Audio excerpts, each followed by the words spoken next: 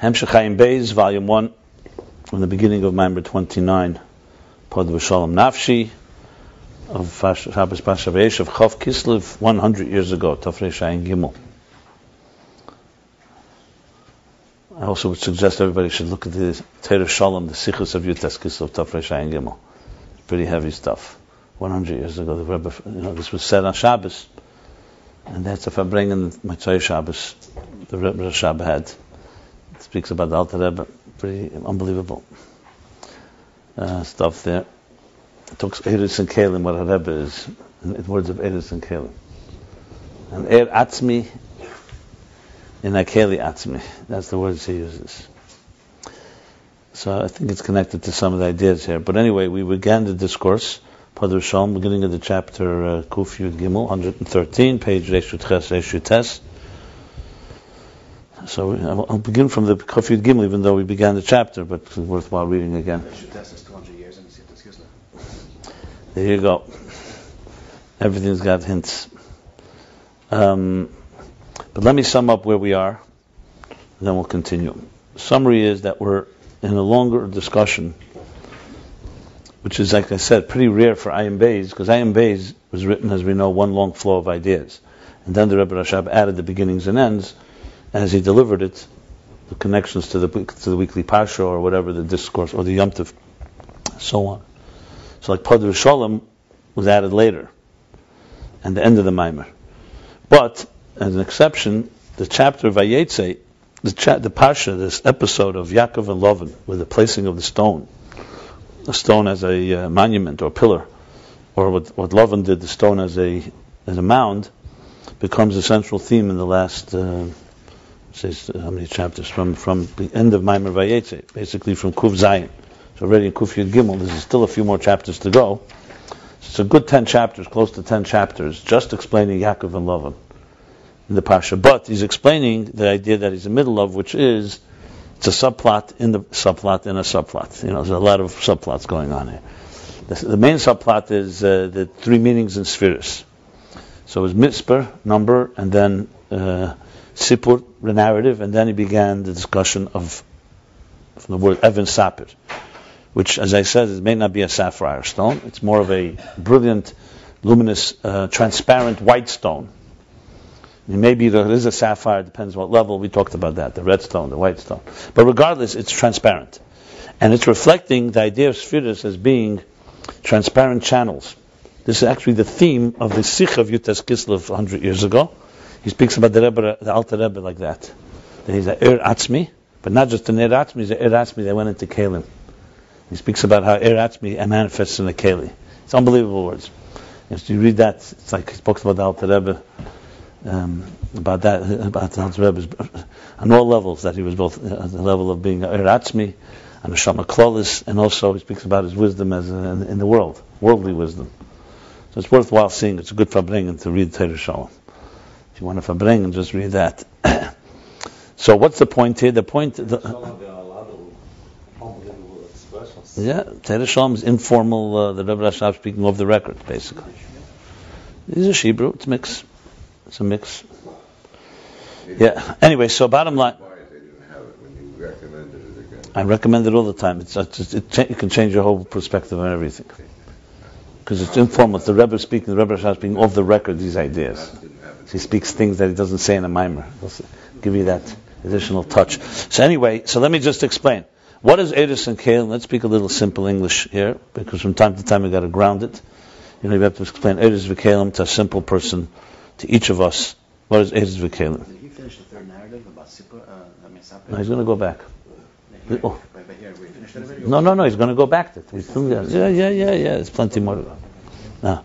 Anyway, so the point of Eretz and Kalim, among all the other things that say the Shtalshus, Eretz V'Kalim is really the Kabbalistic terminology, and cannot be confused with what we consider to be bottles and water or something, or other types of containers and liquids. Eretz and Kalim are simply an expression from Chassidus that's referring to, and Kabbalah, that refers to what is called in modern lingo form and function, or body and soul, or quantity or quality, or inner and outer. So it's really a way of describing anything that exists. you can always determine and define it in terms of Er and Keli. And I'll just give a few examples. The pages, the words on a page is the Kelim. The idea they convey is the Er. I speak words is the Kelim. The idea behind that is the Er. You embrace somebody is a Keli. The love behind it is an Er. I challenge anyone to show me something that doesn't have an Er and a Keli. Everything in existence has an Er and Keli. So the first way to dissect anything, any situation, is it the Kelim that we're dealing with or the Er? Example, two people are not getting along with each other. Is it the Kelim, their way of expressing, or they fundamentally have differences? Sometimes it's just maybe just different cultures. Maybe you mean one thing, I mean another, and we're not really disagreeing. Sometimes we are disagreeing on a fundamental level. So there's a big difference between Er and a Keli, and because we're very one-dimensional, very narrow-minded, frankly, and not trained to think properly and look at a problem properly. We just look at a problem and say, "Oh, it's a problem." It's not a problem. It depends where the problem is. If you go to a doctor and you say, "I have a pain right here in my finger," God forbid, the pain could be on a skin problem. The pain could be a nerve problem. The pain could be on a much deeper level, maybe a reflection of a far deeper problem. How do you know? So just because something is painful or something is not working doesn't mean it's on all levels. It could be a purely container level. It can be an air level. When you talk on a psychological level, someone has, let's say, anxiety. Is anxiety on a Kelim level, on an air level, or where the air meets the Keli? And remember, in airs and Kelim itself, there are many levels, which I'm not even getting into. There's Primis HaKelim, Chutzein HaKelim, Mtsoyes HaKeli, the middle, outer, and inner levels of a Keli. And the same thing there. There's Primis HaEr, Chutzein HaEr. But I don't want to get too confusing.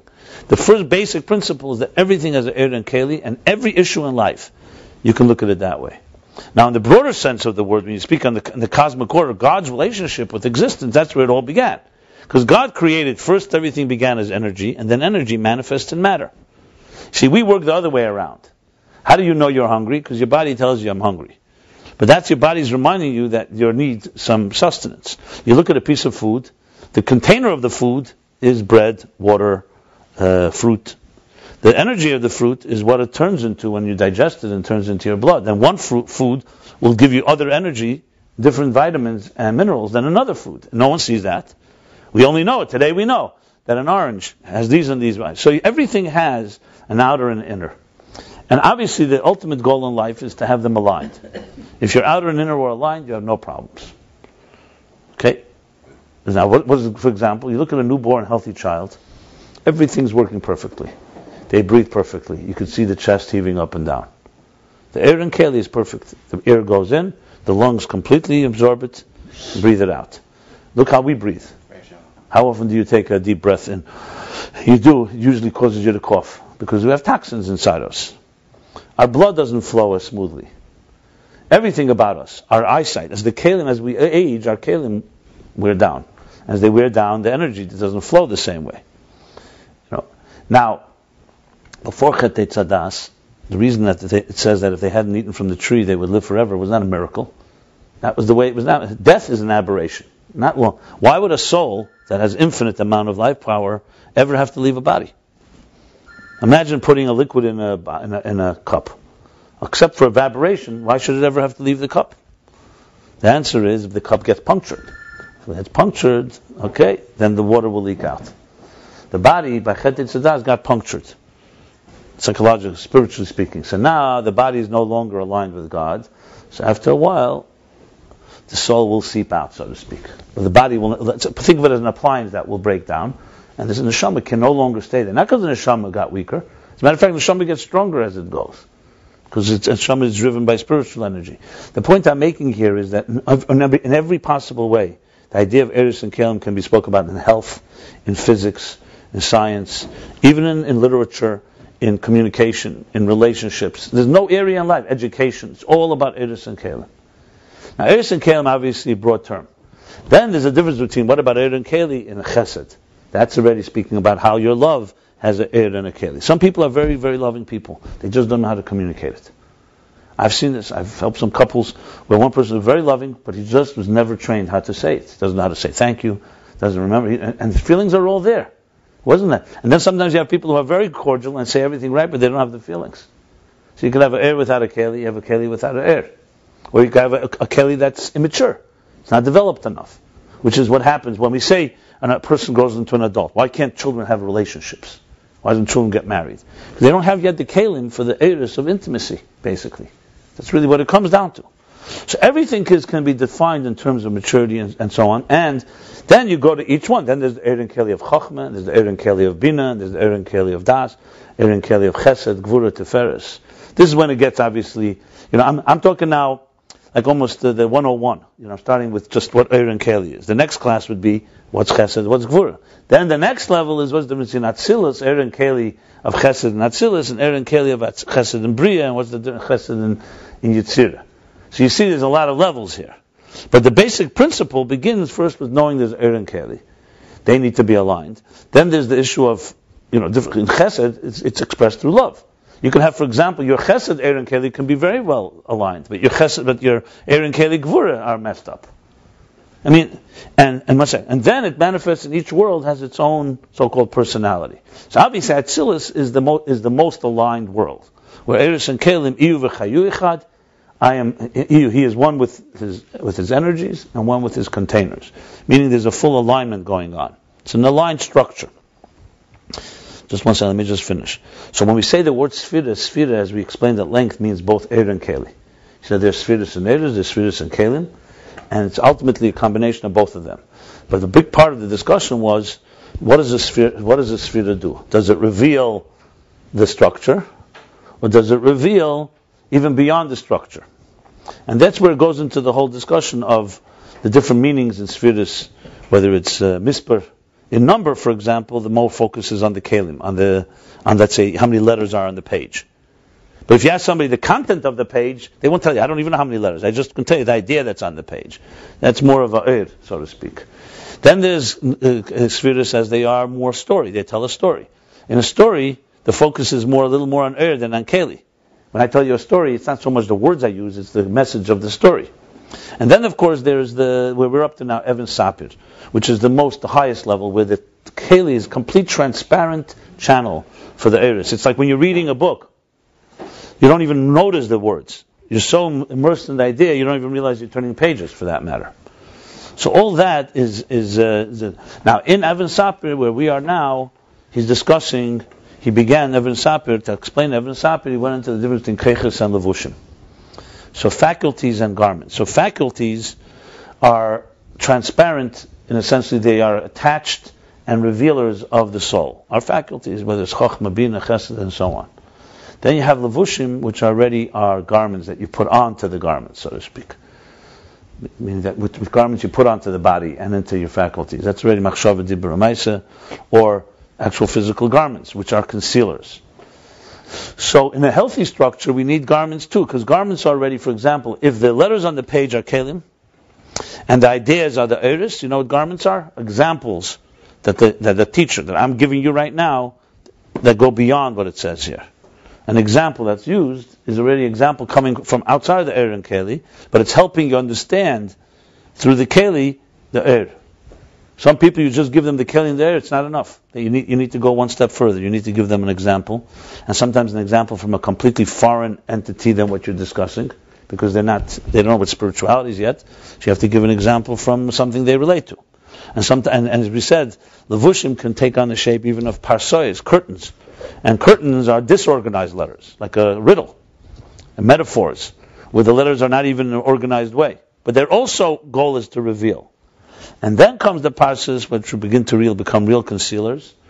The difference between the parsa before Atzilus, the first interpretation, how Lovin is higher than Atzilus, and the parsa there, the curtain is to bring the bli gvul of Keser into the gvul of Atzilus. And then there's the parsa after Atzilus. That already is a concealer that actually begins creating an independent entity that can feel that it's on its own. And Lovin's intention is to put as many garments as possible so there should be no flow. Basically disconnecting the student from the teacher. It's my domain, I don't want you to be here. Essentially, it's no bittul, not wanting to have anything that's divine. It would be a person, let's say, I'm trying to read your story from the book, and this person is trying to make sure you don't get the message. So he'll make sure to put all kinds of blocks and all kinds of distortions to stop the flow from happening. So blocking any type of awakening, or any type of Iseirus, any type of feeling, like he said, blocking the ability to do tshuva even. Lovin is the main enemy against Baalei Tshuva. That's what he said. Distractions are like masach. Yeah, but that's already the additional. And so to speak, the battle between Yaakov and Lavan is Yaakov wants to have a flow and wants to bring levels of energy that are coming not only from the Gvul, he wants you to reveal even the deepest levels of the Gvul. But he also does it through channeling it. That's the point of Nekuda Malchus. So he takes Malchus, which is just a point, like the moon, as it begins, develops it into a matzeva, the stone into a marker, into a pillar, and then that pillar becomes Yeh Lebeis Elokim, will be something that will reveal the Bli Gvul, which we're going to be discussing. And Lavan is interested in stopping that flow. So really, we're talking about is, as I've said many times, almost like 4 steps when you go from the bottom up. We start in a concealed world, in a world that's dominated by Lavan. We don't see too much. We live in an agnostic universe, and very easy to deny there's anything more than what's here and now. Instant gratification. I'm starting very basic. But there's a sense in every person there's more. I'm not going to get into how we get there or not, but let's, for argument's sake, you climb the ladder and you realize there's something inside these garments here. This isn't just, the material world is just a surface level. You realize, okay, these are very thick veils, and you try to pierce the doors of perception, and you go and realize there's something behind. This is basically climbing from Asiya to Yitzira to Bria, and then you realize not only there's something behind, but what's behind the door is even more important than what's on this side.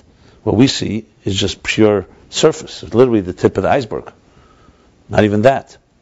So then you move your way forward, you your way inward, so to speak, and you continue to pierce the layers. This is Mamat Lamaila. So that's the way we work.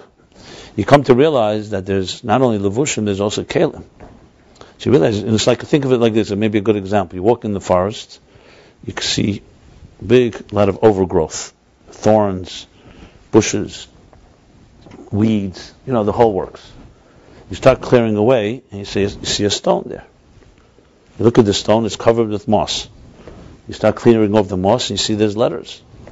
1 second, there's letters. Now you start clearing even more, and you see there's words. And there's a message for you. It's a perfect example of a person going from darkness to... So what you got? The Levushim closed the whole thing off. You didn't even know there was anything there. Then you finally saw letters, Kalim. Then the Kalim tell you there's a story, there's words, and the words tell you there's a message. So then there's the words, and the words tell you a message. Now what's the message they tell you? They can just tell you a simple message that there's a God in this world, or that you have a soul, or there's a higher purpose. So it says, first they tell you there's a message. That's like the Mekuda of Malchus. The first thing that tells you there's more. What's more? First it tells you there's more Gvul. There's not only, what you're seeing is not just Malchus, there's also Yesod, there's Hoid, Netzach, Teferes, Gvura, Chesed, all the way Chachma Bina. Okay. Does that stop? No. Then the story, we said Sipur, tells you that there is a source for that. There's unconscious. There's Bli Gvul. And the Bli Gvul, of course, tells you many more things. That God is not, the artist is not defined. The one who put the stone here with the letters and the message has more messages that are not on this stone. So all this was concealed, and you're working your way all the way to the Bli Gvul part. And then you come to realize that the whole thing, the whole existence, is just really a transparent channel to reveal to you, first of all, the powers of Gvul of Elokus, and then the powers of Bli Gvul, and even beyond. That's just an example of like Levushim, Kalim, Eris, and then an Eris itself as it climbs upward. What we're discussing now is Yaakov basically first taking the stone, a raw stone. Well, actually, it was several stones that were arguing, and they finally become one. So that's like the world of Pirid. Many different stones. He didn't talk so much about that yet. We will talk about it. Then he turned the stones into one. They turned into one. Then that one stone he rested on, and then afterwards he made it into a matzeva, a pillar. So that signifies that Malchus is starting to be lifted up from its fallen state, which is its darker state, lack of awareness and so on, that we discussed, like Golus. And then that pillar will in turn become ultimately an Evan Sapir, illuminating stone, not just a pillar. That pillar will become a stone that will be part of the Beis Hamikdash, and will reveal Bli Gvul. That's in a certain way of explaining where we're at right now. And now where we're now, he's moving from not just Hakamas HaMalchus, not just the beginning of taking Malchus to the next level, But you'll see how Malchus connects with the higher spheres. So if you really talk about it, the spheres and all these things that are discussed here is really like, if you think about it, it's like cryptic code language. Someone reads this, they won't necessarily come to what I just said. But this is a model. This is a formula of how to grow. Simple as that. And you have to know that every second. The Rebbe Rashab did not spend even 5 minutes, let alone how many thousands of hours he must have spent writing this. He wrote every word here. To talk about esoteric elements. He's giving us a blueprint of how to grow. And he's writing it for people like us. He wasn't just writing it for the biggest chassidim. We learn it. But it's written in a language that unless you're told, this is your story, your life, it becomes, cryptic, it becomes a purish, maybe an explanation of the pasuk, it's a beautiful explanation, but it all comes down to the relevance to our personal lives. So that's why from time to time we have to just ground things into what does it mean and how do you turn it into a model. And it's quite clear actually when you think about it. So the word sphere, don't be, we use sphere so much that it's almost meaningless. Like any word. What does sphere mean? But when you start thinking sphere, one second, sphere is illuminating, sphere is a story, sphere is a number. It takes on a different meaning. It's not just some sphere. Ask most people, what are Esses spheres? Right away, either go into that like automatic pilot mode. Esses spheres, those are the chesed, the chachma, bina, das, chesed, people know by heart the 10 spheres. Or what some people call building blocks, DNA. They're all correct. But we're talking about what does it mean to use spheres. You know what spheres are? 10 levels in your life. 10 faculties right now working in yourself. Right now, 24/7, these 10 spheres are at work in you. Whether you're aware of it or not is another story. Because the spheres can be buried. Like you look in Tanya, he says the Yud sphere is in Perek Vav. Read Perek Vav, the Haggadah, now after this class. You'll see how powerful it is. He writes there how the spheres go into klippas. So he says, even in the deepest klippa, you have the 10 spheres that are in it, are the 10 spheres of Yitzira, and there they're the 10 spheres of Bria, and there the 10 spheres of Atzilus, and it's all concealed in the klippa. So right now, when you're touching something, you don't even know. All you're doing is touching the surface. But think of it like I gave the example with the forest and the moss and the stone. In anything you do, there's all these spheres and all the worlds. They're all there right there in front of you, ready for you to release them. All the way to Ak and Lifnei Tzimtzum. All the way. Everything is right there, every second, in everything you do. And that's why the move you make is not just, you ask me what it means to put on tefillin once. You know what it means? It means to connect everything from this lowest of worlds all the way to Atzmus. I think that's a pretty big achievement. How many people do that? In their lifetimes, let alone in a second. You do a mitzvah, you're basically like you're closing a circuit. It's like electricity flow. It goes all the way from top to bottom. What is it called when you switch on the switch?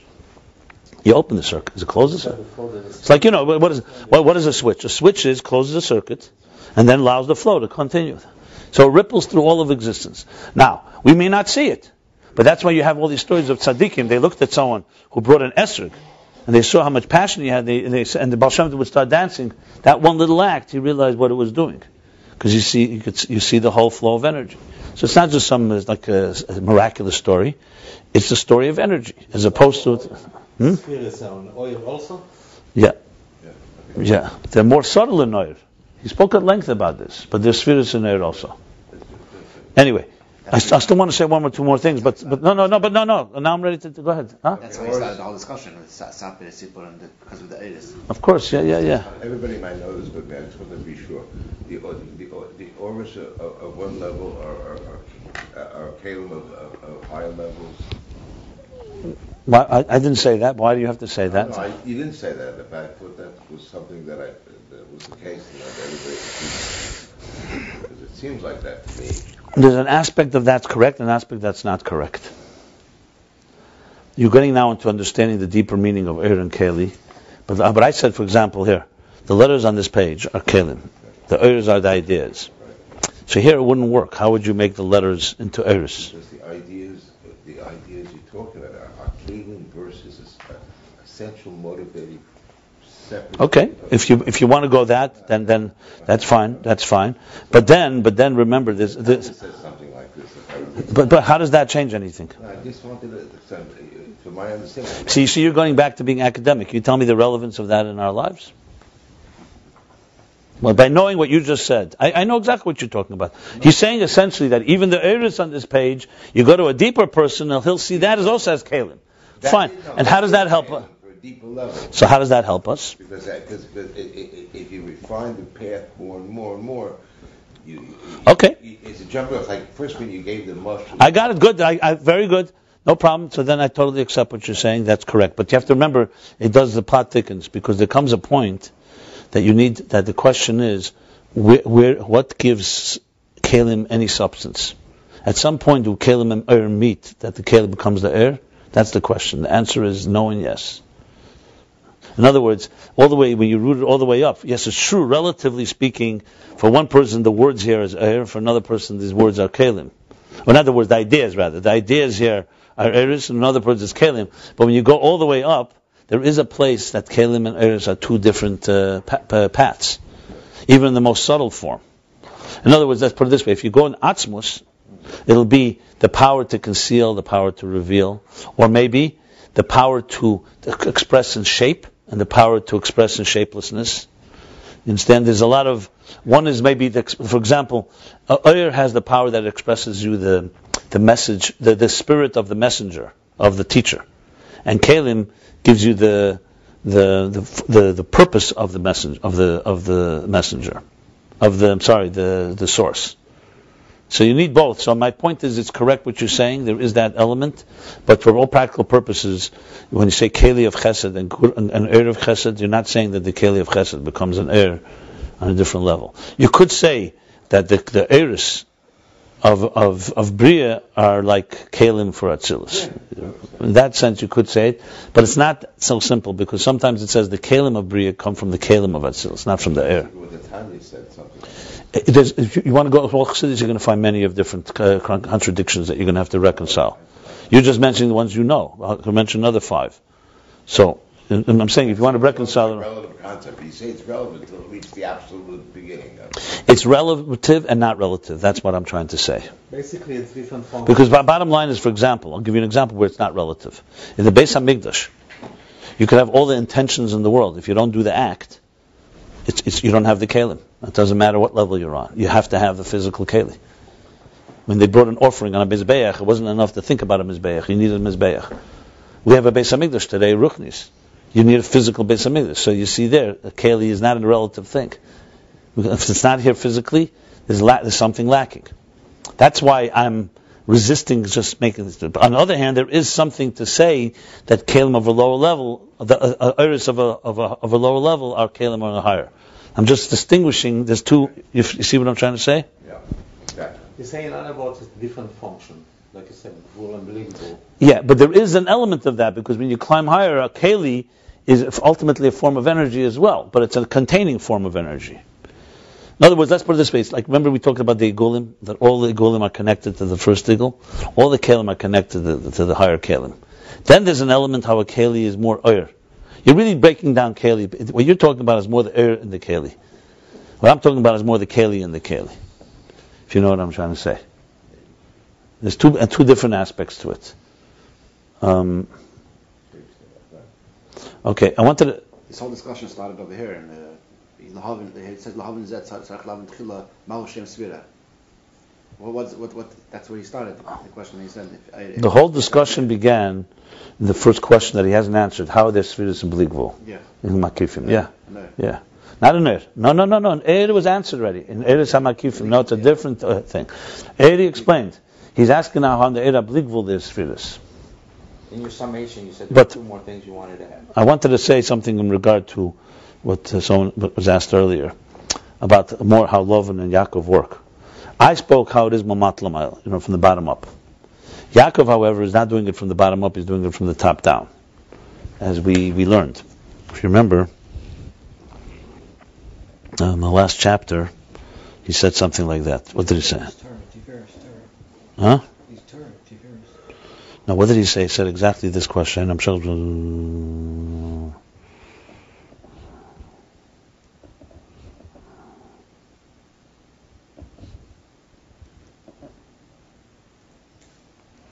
you remember this word that he said it's mamat lamayla or mayla lamata?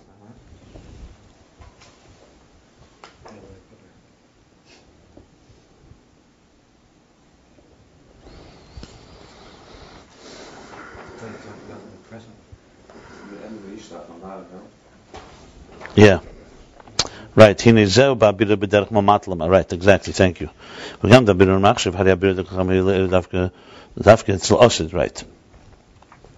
Because he asked the question. Yaakov starts with the Berurim of love and that Chacham Bina, and then he comes to the Berurim lower of Esav, right?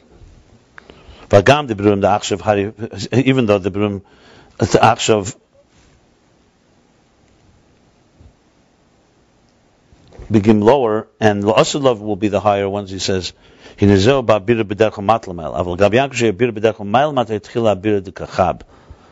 okay, that one line is a critical line.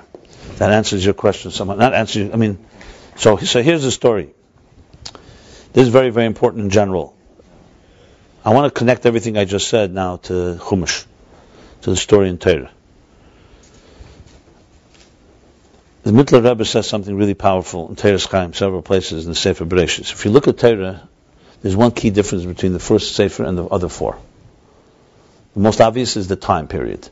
The first Sefer Bereshis covers almost 2,000 years. Till the time Yaakov and his children pass away, and then starts Golus Mitzrayim, which is approximately the year 2000. Avraham Avinu was born 1948. It's a little more than 2100 probably. Okay, 2100 years, the first Sefer. The next four Sfarim cover 40 years. I'm not talking about the Golus itself. The Golus is 210 years, which is also relatively 210 compared to 2100. But from Yetzias Mitzrayim, which is Pasha Boy, Shmois Ve'era is the Golus Mitzrayim. Okay, fine. So let's say that's 210 years. Boy, which is also 2 chapters, the whole Golus. But after Boy, middle of Boy, when they leave Mitzrayim, till the end of Vazei Sabracha, that we read on Simchas Torah, is 40 years. So that's a pretty interesting disproportion here. Right? So the Mittler Rebbe asks this question and answers it with a very fascinating way. And it's only understood up Chassidus, of course, because... It's not 210 years, that wasn't Vaychi, but it's from 80, from when Moshe was born. Okay, so even less. Okay, right, so even better. Right. So 80 years old, which would be, so it's 80 years. 80 years, yeah. Yeah, I mean, you could say the first few psukim maybe... you don't really have in Torah... that they're coming down, the names of them. No, but I'm talking about the beginning, when he plots to this, till Moshe is born. There's a lot of years right there. It's around 80 also, because it's 210. Why are you saying no? No. They came down until Moshe was born is 130 years. No, but Yecheved, she was... I'm not talking about the first pasuk. Then it says that Pari said, let's enslave them. Yeah. From that enslavement until Moshe was born is 130 years. That's what I'm telling you. So 130 years is covered in just a few verses, basically. Maybe. Okay, fine. That's more being technical. But the point of the being is that most of the time, so the Mittler Rebbe says something. It's brilliant. It's so when you hear it, it's like it makes total sense. He says the main Torah begins obviously with Yetzias Mitzrayim and Matan Torah, because that's when we become a nation. Then and actually that's when we get the mandate of what to do with our lives. Build a Mishkan, Shkanti B'Seim, our mission, so to speak. However, nobody comes unarmed. You have to come in with all the power. So Bereshis, Sefer Bereshis, is as its name implies, Bereshis. It's a Genesis. He calls it Sefer HaYashar, the Gemara calls it. The story of Avram, Yitzchak, Yankov. They're the ones, they are like the ancestors that gave us the power to do the Aveda that begins after Yetzias Mitzrayim. So the Bereshis only talks about the powers that we need to get. It's not here to tell us what happened all those 2,000 years. It's not relevant to our lives. Though much happened. What's only told to us are like he puts it like this, it's like the blueprint for the other 4 books. It's like the chinuch. So it's like going to school. So Avram is chesed, and Yitzchak is gvura, and Yaakov is teferes. It's laying out all the powers that we will have. That's why Ma'aseh Av is similar banim. Which of course explains another fundamental question. Why was the Torah not given to Adam and Chava in a formal way? Even though we know they kept the Torah before it was fulfilled and all that. Why not just give? We read the Chum, Rashi says, Bereshis b'shvil Yisrael b'shvil HaTorah. God created the world for the Torah. Why does He wait 200 years till that happens? 26 generations. The general answer for it is because it was like this. It's like why are we not bar mitzvah when we're born? We don't become mitzvah v'esa. You don't become committed, obligated until you're mature enough. You need first chinuch. You're trained. So by the time you're ready, it's like training before you go to war. Then the war begins. Where does the war begin? In the book of Shmos. That's where the life really begins. And before that is like a state of chinuch. Basically, even halachically, Rabbi Yosef Engel and others right, when they talk about what's the category of the Ovis before Matan Torah, many of them say it's like the category of a cotton before Bar Mitzvah. We're talking about obligation-wise. We're not talking about the spiritual status. Obviously, Avram, Yitzchak, Yaakov were a high level, but that was their souls were on a high level. We're talking about their category. Some even call them categorically. They could even be considered b'nei Noach, because that's why the Jews had to go through a mikveh through Gerus. All the laws of conversion is Matan Torah. But what's the point? Cotton should go Neidl Dami, because Matan Torah is essentially a new status. So there's discussions on Nigla, and the Rebbe brings about it, what mitzvahs they were obligated to do. But spiritually speaking, their role was primarily laying the ground. It's almost like the pioneers that paved the way. Like when Yaakov says, why did they have to go down to Mitzrayim and all these things? It was like giving the koyach. So with that, you really understand a few words that he said here before 9 Beis. If you remember, he said Yaakov began the Hamshach of Matan Torah. Look at the end of Vayetze. Remember? He says Yisrei, Moshe finished it. But that's also, if you learn Bas Lagani, what's the story of Bas Lagani? When we learn Bas Lagani, 7 generations. Avram brought the Shekhinah down to the 6th heaven. After 7 generations, after the Chet Tzadas, this is essentially the story of before Matan Torah. The Chet Tzadas, as I mentioned, pierced the Kalim. It created a split. So it says the Shekhinah, which was down below. We learned this before, how in the beginning of creation, it was all connected. Everything was united. Then, the first sin left the Shekhinah, so there was like it's called the dissonance began.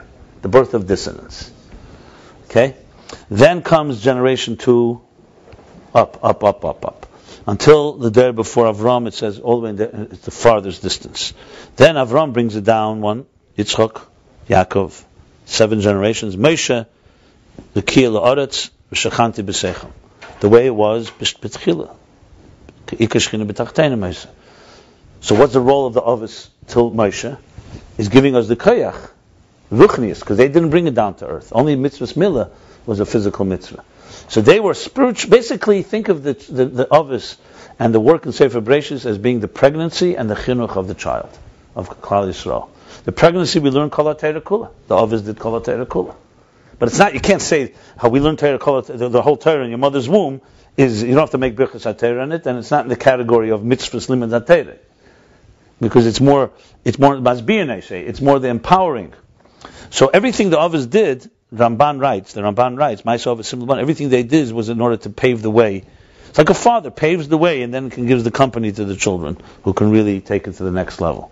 So the Kavanah is, Matan Torah brings it down to earth and the real work begins. But the Ovis that's basically, it's an unbelievable take on Bereshis and the Ovis. It just gives you a good picture of the Torah in another way. And then, of course, starts the real work after Golus, where we are today, which has taken all of that. So when you look at the Ovis, every story that happened with them was really a paving of the way. It's a taste of what would come later, but not the full thing. Like chinuch, like little chinuch. You teach your child negelvasa, you teach your child the same Moedan, you teach your child manners. What you're doing is, you're setting the stone that when he's ready and he's mature enough, he already has, if you start chinuch at 13, you're going to have maybe a person who's adult, but he's going to be completely undisciplined. He won't. That's why mitzvah's chinuch is so much discussion. Without chinuch, you can't have the rest. But chinuch itself is still only a training period. And of course, you all know the Sifri the Rebbe brings about asut tziyanim. What's the word there? Mitzuyanim. Huh? That today all the mitzvahs are like chinuch. There's opinion that every mitzvah we do today is only a chinuch for what will come in the future. Rashi brings it down also. Right, in Vorim, yeah. And all the mitzvahs we do, we shouldn't forget. Right. So it's a training. But don't ever take away. Without the training, a soldier can't fight a war. So it's like what the Tzemach Tzedek said about Mashiach. Aha. Talk about it now, so then when it's told to you, it's not like, I don't know what's going on.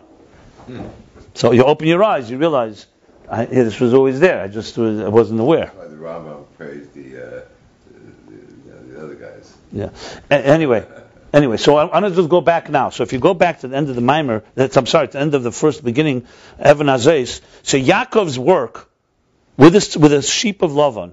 I'm not going down to Avram and Yitzchak. That's the discussion in the previous chapters. Yaakov's work is all paving the way for our Aveda today. So here's how it works. Sheep said also Neshamas Yisrael. It's brought on Neshama. Yeah, but he says here it's spoken more you'd see it from Tainug Elyon, from Levin Elyon. So here's how it works. God created the world, Bereshis bara Elokim. He did it with a whole elaborate method, because as we discussed many times, not that he needed it, for it to be a structured existence, for it to be an existence that we can understand God's process, and we can emulate it, and reconnect and retrace the steps. So there's a whole order. And even it's hinted in the Psukim. Bereshis bara Elokim, Shemaim v'sa'aretz, Elokim is the Tzimtzum, then Vahi is like the Kav, you have Toyu, everything is there. The world covered in darkness. Then begins that's the way God put into motion existence the first time. So the Eitz Chaim says, it's a question, you may have seen this in Chassidus, the Eitz Chaim says, isn't the whole existence dependent on us, on our work? So it says the first time was halos man minei obey. You ever hear that expression? Halos man means the effort from below. But how did that happen before creation? There was no one below. Knows who awakened. We say every Rosh Hashanah we have to awaken God's desire to want creation. Who awakened it the first time? So it says he awakened it within himself. Right. That this is called halos man. In other words, the first time it was like the nekeva within the zachar itself. You understand that type of thing. Sometimes it says, but remember, even the benim nimlach is also God initiates. So there's no tzaddik hanging around there. It's God's envisioning the tzaddikim that will come. So the bottom line is that's Nesav HaKadosh Baruch Hu that God desired Tachtenim. So this is a desire that's all the way rooted in Atzmus. And then the Eitz Chaim says, it says Avatay v'Shtok in Kasha. Let me just say one thing. What you just said is the classic, not to suggest you're this way, the classic arrogant statement of Vayesh. Like you're assuming explanation is necessary, so it's not explained. He created explanation. The one who created explanation doesn't need an explanation. You understand? Explanation itself is a creation. So you're saying it's not explained, right? You're saying, in other words, he did it, but he didn't do it perfectly because he didn't really explain himself. No, 1 second. That's how we all see it. No, I'm not saying this to criticism. I'm just saying I wanted to point out a good example how our language is wrong. We don't think the straight way. We have to think the other way around. Who said explanation is needed?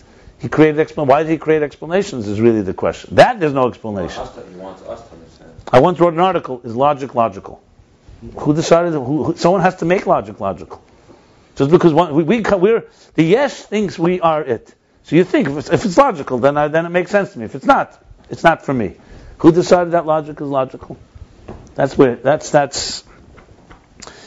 there are more paradoxes in the Ruchnis now. Well, there's no paradox at the end of the day. There's no real paradox there. When we're at peace with that, we're fine. Listen, that's why we're married, and marriage and the real life teaches you that paradoxes are normal. Ultimately, in Chassidus, you don't know about that yet. There's no. I still like the words. The words sound good, right? You like Velvet Green said, I like to hang around the paratroopers, right? You know that one? You never heard that one? And he spoke for the Kinnis HaShluchim? Oh, brilliant. He says, I'm not a shliach, but there's the story with the paratrooper. The guy trains to be a paratrooper, so he goes up there, and they're jumping, and he's looking. You know, you observe and see how first you load, and how you do it, the method. Finally comes his turn after a month of training, and he's all proud, he's going, he's walking, gives one look down, oh no, I'm not jumping. You know, it's pretty scary. Okay, we understand this. There's also, your type also comes around another month. Fine, another month of training. Okay, this time he's really ready. He goes, no, he's not jumping. You know, I'm done with this, making this long story short. So the commander says, listen, Yankel, this isn't for you. You should go down to earth and find yourself another position in the military. There's plenty of administrative positions. This, you need to have a tough heart here. You need to be tough. So he says, no, I want to be here. He says, why? He says, because I'm never going to jump, but I like hanging around people who jump. So Velvet Green says he's never going to be a shliach, but he likes to be around them. Didn't mean you, but that's. So the point. I want to just say. So what he says before about Yaakov and Lavan goes like this. So the first time God did it all, He created the Tzimtzum and the Kav and the Ak, Akudim, Nekudim, Vrudim, Tayu, Tikkun. Everything is set in motion by the divine code. Okay, let's put it this way: the source code, coming all the way from the root, from the source. But then he says, Achla. Achla is after the beginning of the halos maminei bay. A milsa tole. What's the lashon there? A milsa. The thing is tole now in you. That's the Zohar. Istaku baraisa bara alma. God looked into the Torah and created the world. Then He gave us the Torah and says, Yisrael, istaku b'Torah baraisa v'kayim alma. And we look in the Torah and we sustain the world. So yes, there's always going to be a minimal amount of energy that's going to sustain existence, which is the question that's asked that we learned earlier too. Rosh Hashanah, what happens if we don't do our Aveda? Will the world stop being? So it says no, but it will be like a sleep. It will have the minimal energy. It will be like, think of the minimal code entering existence just to keep it alive. Right. Like we're asleep. So we don't do it exactly what it is. That's what it says. That's what it is now. But remember, you have to take accumulatively all the Aveda that's been for thousands of years. So it's already not asleep for that reason. There were enough people. Even if you... Yeah, but you can't depend on them because you got to do your work. So bottom line, when the Rebbe says, for example, the Geula is here, it could be here, but if you're asleep, let's say the Geula comes, the Geula is right now, this morning, 10 a.m., is announced, but you're asleep, and your wife forgot to wake you up. And everybody goes to this, you wake up, and there's no one around except Caribbeans, or whatever. What are you going to do? You're going to ask around, what happened? Let's say, I don't know, but everybody left. I'm just giving you an example. Now let's think of it spiritually. Let's say you're awake physically, but you're spiritually asleep. Which, frankly, is much more likely than physically being. Physically, you could be up, but you could be spiritually asleep. The Rebbe said then. The Rebbe wrote to Zalman Garari. Some people sleep with their eyes closed at my Farbrengens, and most with their eyone open. The Rebbe said everywhere as well. I understand. Listen, you're not off the hook until you're one of those Jews that doesn't go out and climb up on the Empire State Building or the Brooklyn Bridge and announce that the time is now. Doctor, you're asleep. Okay. Okay. So the point, but that's what it is. I mean, let's not kid ourselves. You test yourselves tomorrow. So we learn in Tanya that the Eibush is Mahava, Machayim every second. Right now, this table, you and I are being renewed from Aznu. We all know we don't feel it. We all know that we're confident that we're going to be in a second from now existent too, even if God chooses not to will it. But we understand it. You learn Chassidus. It makes a lot more sense that the energy is being renewed. But we don't feel it. But we're told that's how it is. And the more you learn it, the more it becomes something that at least cognitively you can relate to. But the fact that you can cry, at least to know I don't feel it, is also a pretty good madreg. Because most people doesn't bother them. The whole thing is just a theory. At best. They don't know. Right.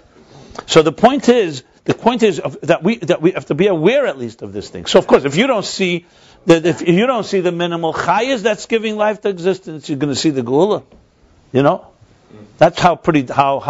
Now I'm not saying this to depress ourselves. It's on the contrary. Have the cure is knowing the problem. The problem is that we're not awake, and that's it. Let's not kid ourselves. Don't call yourself awake. You're not awake. We hear that we're not awake at least. Now the question is, how do you wake yourself up? That's why. And that's why, and not that I challenge, but anytime someone tells me, it's just going to happen, to me, it disturbs me greatly, because it means you think you're awake. You decide you're awake, and the only problem is someone else. Maybe you got to tell yourself, you're not so awake as you think you are. You're not so aware and conscious as just because we heard the Rebbe speak. So what? I heard the Rebbe speak. It doesn't mean that suddenly I believe the Rebbe, but it's not like I suddenly see the chayes everywhere. The Rebbe Rashab in Teres Sholem, by the way, they were by Farbrengen, and he's talking about this idea of seeing a lakus. And he was so, clearly the Rebbe was such besedrus, he said, bring me a plate and I'll show you the Dvar Hashem in it. Yeah? The Rebbe Rashab said that. So they brought him a plate, and a second before he said, no, he's not going to do it. He says, because right. Exactly how I felt. And so I wonder, why didn't he do it? First of all, what was the consideration? Then he said, he's afraid you're going to be megashemit. That's what he said. Megashemit what? The experience. In other words, you won't really get it. You'll think it's some magic trick or something. Like, okay, you'll see like, whatever. You have to be, it's not like he could show it to you. Either you're ready or you're not. That's the point. You can't force someone to see Elikus.